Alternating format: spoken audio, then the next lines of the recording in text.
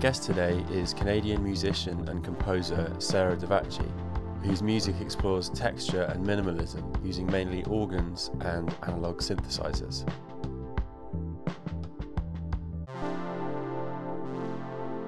I'd like to start by asking you a little bit about how you feel your music gets labelled, because words like meditative and hypnotic are always thrown at it, and I came towards it through sort of electronic music and things on NTS radio and stuff like that.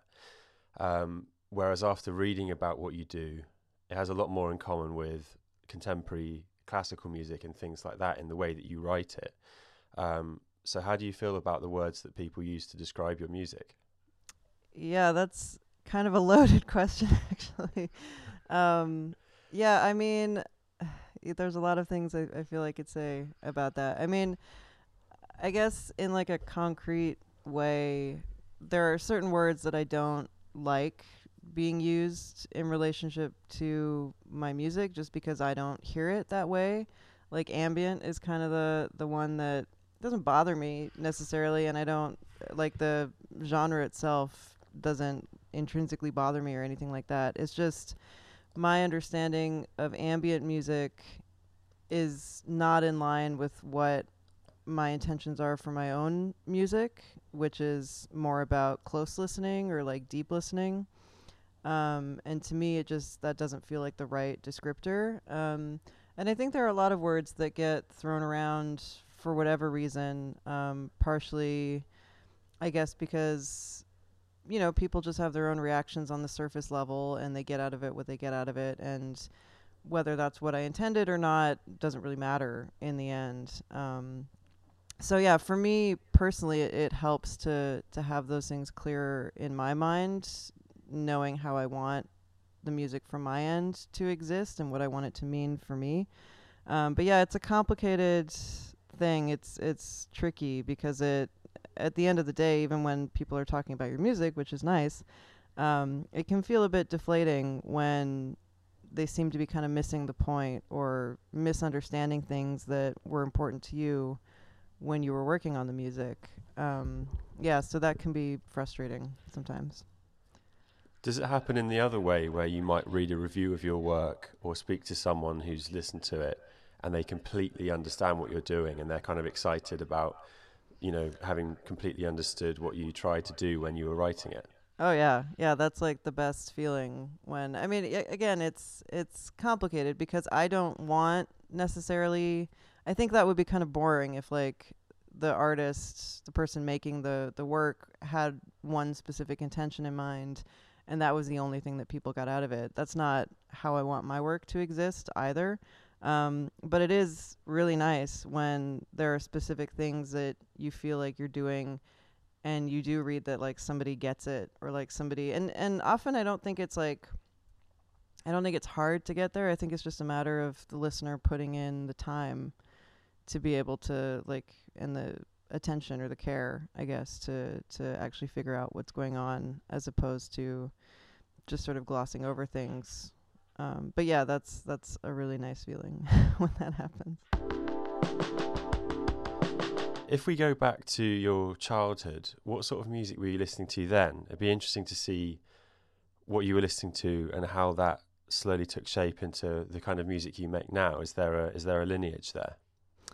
Yeah, I mean, it was kind of all over the place when I was a kid because I have two siblings that are a fair bit older than me. So I think early on, like as a kid, I inherited a lot of the music that they were listening to, and my brother was like really into like classic rock. He grew up in the 70s, and it was like this very prevalent thing in my household when I was growing up.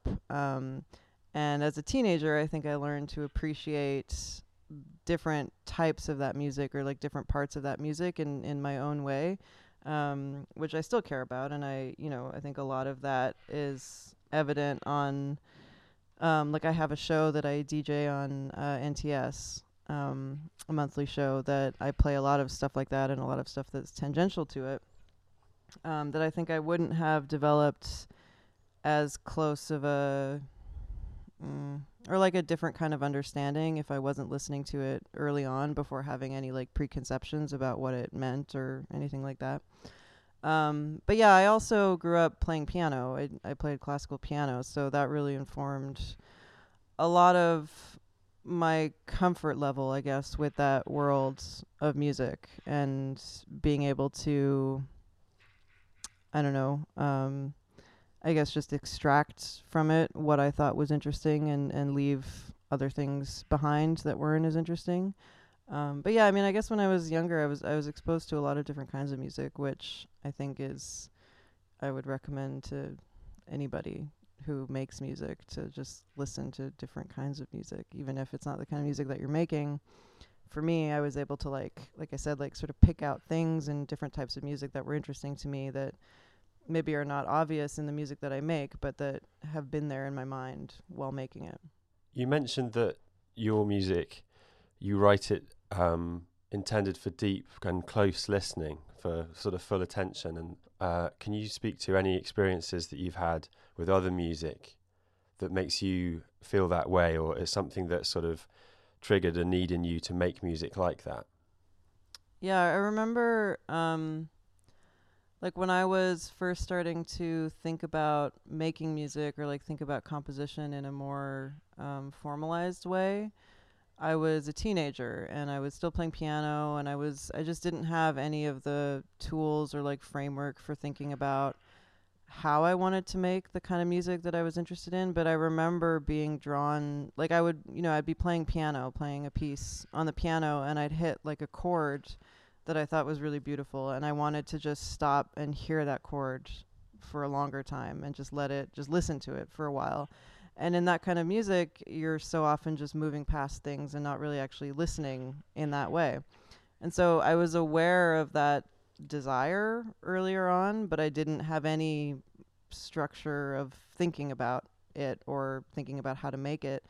And then I remember when I started at Mills College when I was doing my master's degree, it was like the very first day of school. I was taking a composition seminar in Just Intonation, and on the first day, we went into the classroom, and the professor, who was Chris Brown, was playing Lamont Young's The Second Dream of the High Tension Line Step Down Transformer. I think that's what it is. And it was just playing when we all walked in, so we all sat down, nobody said anything, and we just listened to it for like probably half an hour. And I remember having like a realization, like this is it. This is the kind of music that I've been imagining. This is the kind of musical experience that I've been wanting.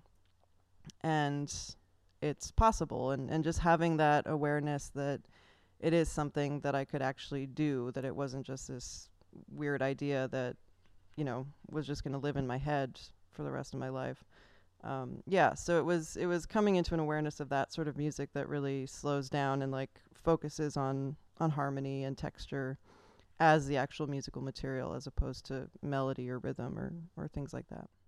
It's interesting that you say that you really are drawn to the sustained chords and things like that, because I find that's what I like about your music. I like that you sort of settle into a harmonic relationship or something, and the way that it moves is very gentle and slow. But I thought something that stuck out to me, I listened to a few of your older albums, and you've got a song on there called Auster on an album called Gave in Rest. Mm-hmm. And it has these quite abrupt breaks in it, and that sort of seems to go against a lot of your other music and what you're talking about at the moment. So what was behind the decision to break it up like that? Yeah, that's funny with that piece, because it's, for somebody who does music that's very based in like long tones and held tones and sustained sound, it is kind of a meaningful, it's more meaningful to have moments of silence than in other types of music where silence is just kind of part of it. And I remember, I think like a lot of the best ideas that I have anyway, or like that other people maybe have, just kind of come out of nowhere, and you don't really know what it was that made you think of it or what it was that led you to it, but just one day you're like, oh, I should try this. And I had that moment with that piece where I was listening to these different harmonies, I was putting them together, and I remember trying to think of like how the piece could be structured, and it just kind of came to me where I was like, what if I just have these blocks of sound and then they stop and they kind of cycle through in this way that still has the same pacing and the sense of time that I try to do with the sustained sound, but just incorporating silence as a part of it. And yeah, so that just kind of came to me. But the that way of incorporating silence is still something that I do a lot and is still interesting to me. And it's funny, speaking of, people misunderstanding what you're doing. I remember, I think it was maybe the record after that or something. It was one of the records after that that I read a review where somebody said something like, Sarah already used silence once before. Like, why is she using it again? Which I thought was such a strange thing to like silence. You're only allowed to do it once, which is really, that was just very strange to me that's how somebody heard it. But yeah, so it's still, and I think about that too, like with this type of music, with like whatever quote unquote drone music, that there is like an idea of it being just this never-ending sound, but I don't think it has to be. I think it can exist in a lot of different ways, and it can incorporate repetition and different patterns as well as silence. Yeah, and I think it's interesting to think about it in sort of a macro sense as opposed to just it's sustained sound, and that's what a drone is. A lot of music, especially yours, I find is the effect it has on me is very emotional and sort of visceral.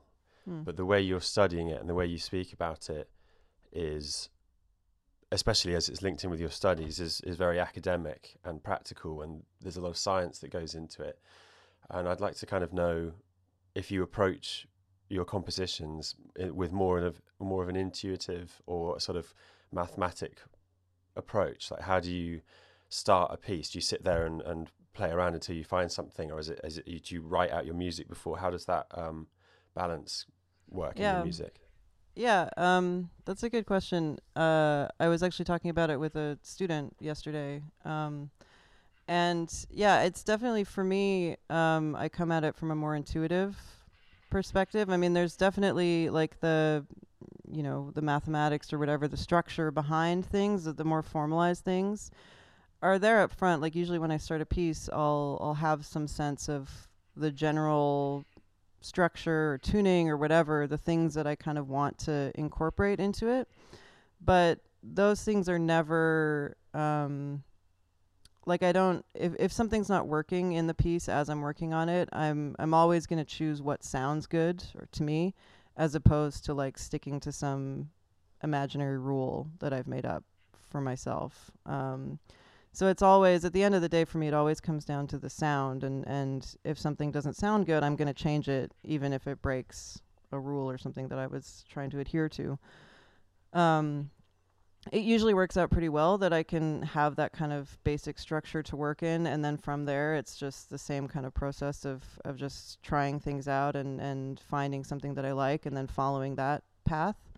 But I was saying this to my student yesterday that I remember one of the best pieces of advice that I got from Maggie Payne, who was my professor at Mills, was that she said that any like tool that you use to create your music should always be transparent. Like it should be there and it can guide things, but it should never be something that's like that can be perceived by the listener. It should always kind of be in service of the music itself and the sound, which I think about a lot, and that I think I adhere to that a lot when I make music.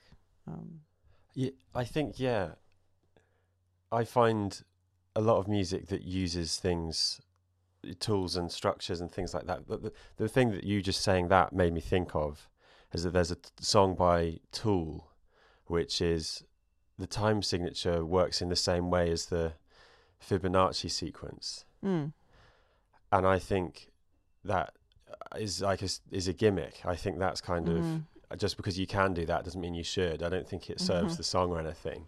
I think it's just sort of a very strange way of showing off. Yes, I agree. So I think, I think it's good that, the sort of the idea of serving a song or a piece is much more impressive than saying, oh well, yeah, look, we've written a song that's in 8 different, time signatures and changes mode every bar or something. It's I don't really know what that's in aid of, that kind of songwriting, but yeah. Yeah, I mean, I think like having restrictions can be good and can be helpful, but again, like I don't know, when I work on music, like especially towards the end of like when I'm getting towards what I think will be the end of the piece that I'm working on, usually I listen to it so many times, and if there's even like a moment that sounds wrong to me or just something doesn't sit right, I stop and I try to figure it out and I try to fix it and do something different. So it's, yeah, to me, I can't imagine like having a piece of music that followed a rule but that I didn't like, you know. I'm not saying that that's a bad thing for to exist, for that type of music to exist, but for me, I can't imagine being okay with saying like, well, I don't like how this sounds, but it's following this process, so there you go. I wanted to ask a little bit about how it works with performance, something that's meant to be an intimate, close listening experience. When you're performing in a space that's the opposite of that, to a room full of people, Mm-hmm. do you have much say in the venues that you perform in? And is there somewhere that sticks in your mind as being the perfect sort of location to perform the music that you make? Can you speak a little bit about what that's like?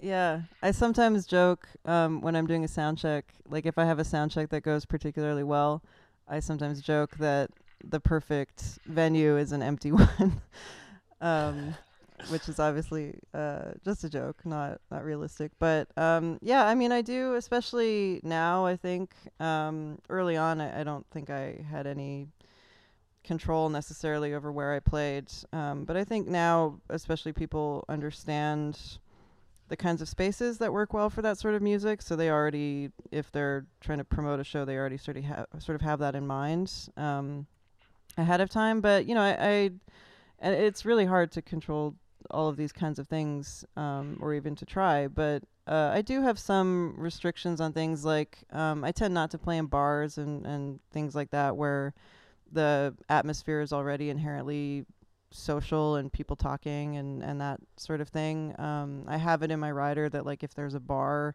in the venue, it should be closed while the show is happening. Okay. Which I'd say 50-50 people adhere to that and they don't. But yeah, I mean, I think the more you play in the kinds of spaces that work well, the more people are like privy to trying to book those sorts of things, like churches. I play in churches quite a lot, or like concert halls that have the right kind of setting. It's funny because concert halls and churches kind of have like opposite acoustics.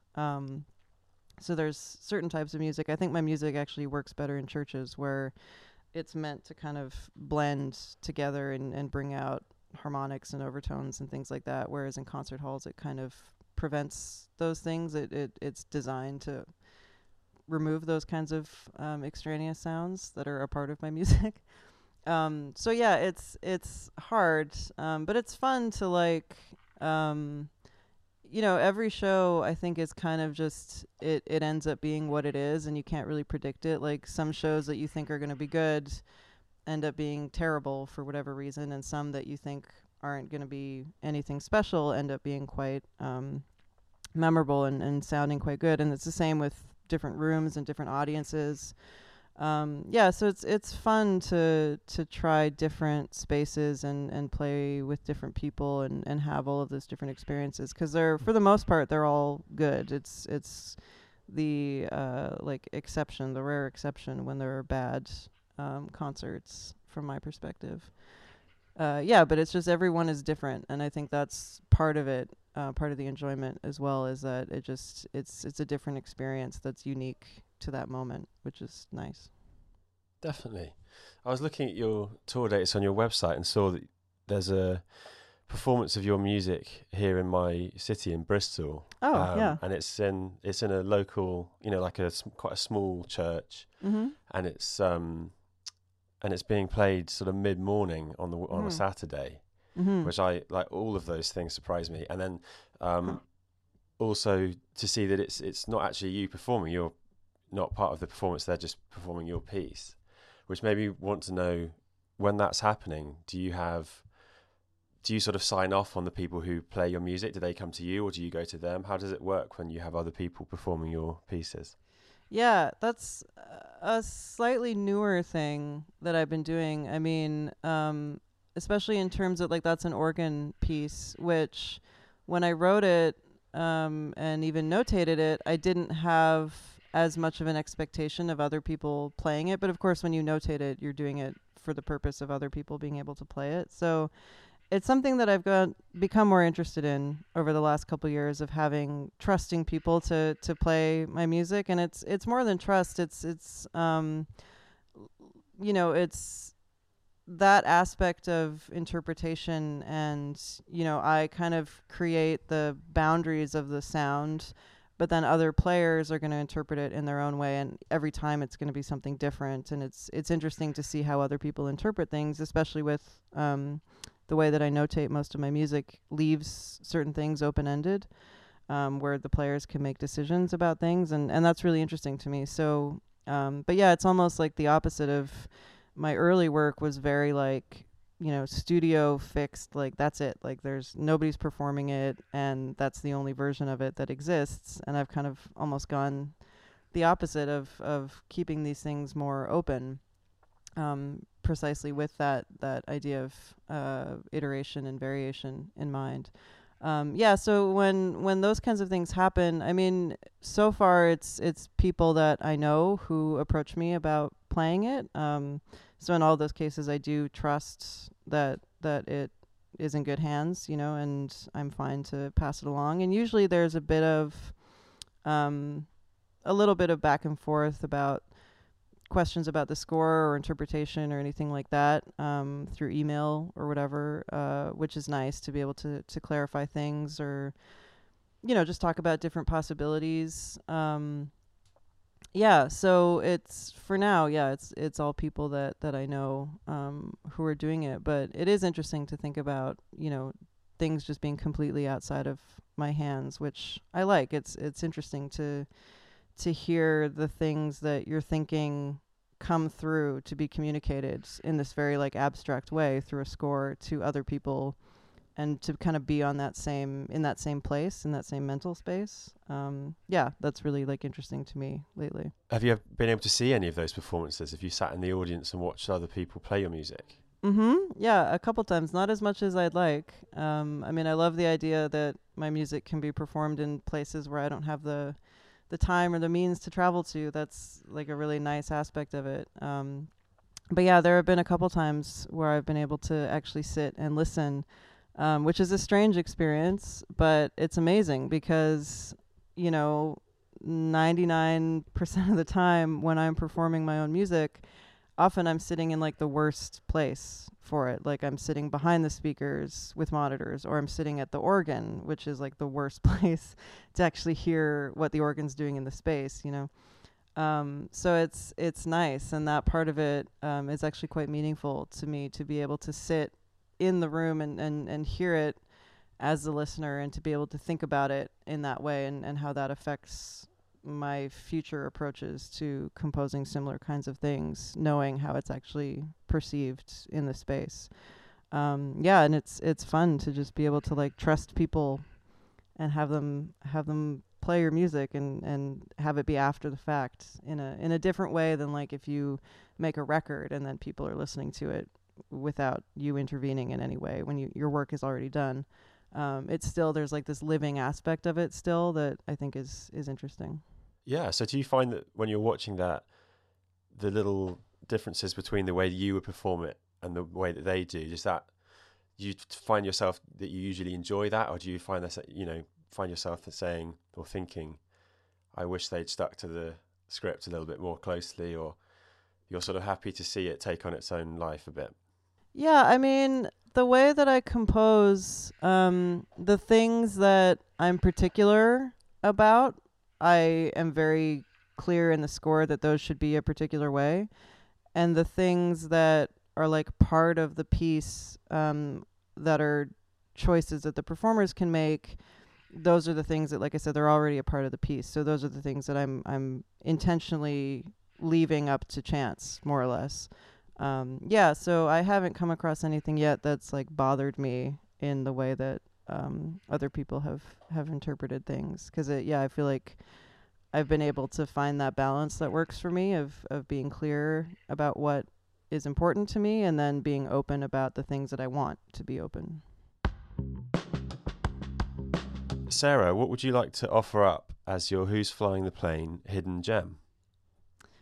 So the thing that I've been doing a lot of reading for my PhD, for my dissertation, and I started when I was in school. I started in philosophy and kind of worked my way into a way of talking about music and sound from a phenomenological perspective that's been really interesting to me, and I think about it separate from my own music, but also in my own music as well.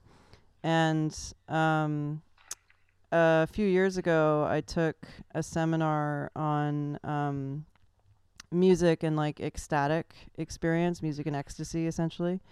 And there was a whole wealth of ideas, just as like a comparative survey of like the way that different cultures throughout time have connected with sound in a not necessarily like spiritual way, like definitely in a spiritual way, but also in secular, just more like psychological ways, which has been really interesting to me when I think about sound more generally and when I make music.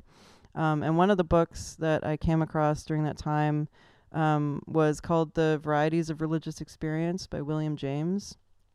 I think it's like a pretty fairly well-known book amongst people who like already are kind of in that sphere of thinking about, pseudo spiritual experiences. But what I like about this book, I mean, despite the title of it explicitly saying religious experience, is that I think there's a lot in it that is, to me, I read it from a more secular perspective, that there's a lot about just like basic aesthetic experience or experiences in the world that the way that we connect with these kinds of experiences can be viewed in a lot of different ways and can have a lot of meanings that I think people tend to overlook in their day-to-day lives. So yeah, it's been like a really, I don't know, it's had a big impact on me in my like personal life, but also my musical life as well. Thanks a lot for taking the time to talk to me today, Sarah. Yeah, thank you for asking me.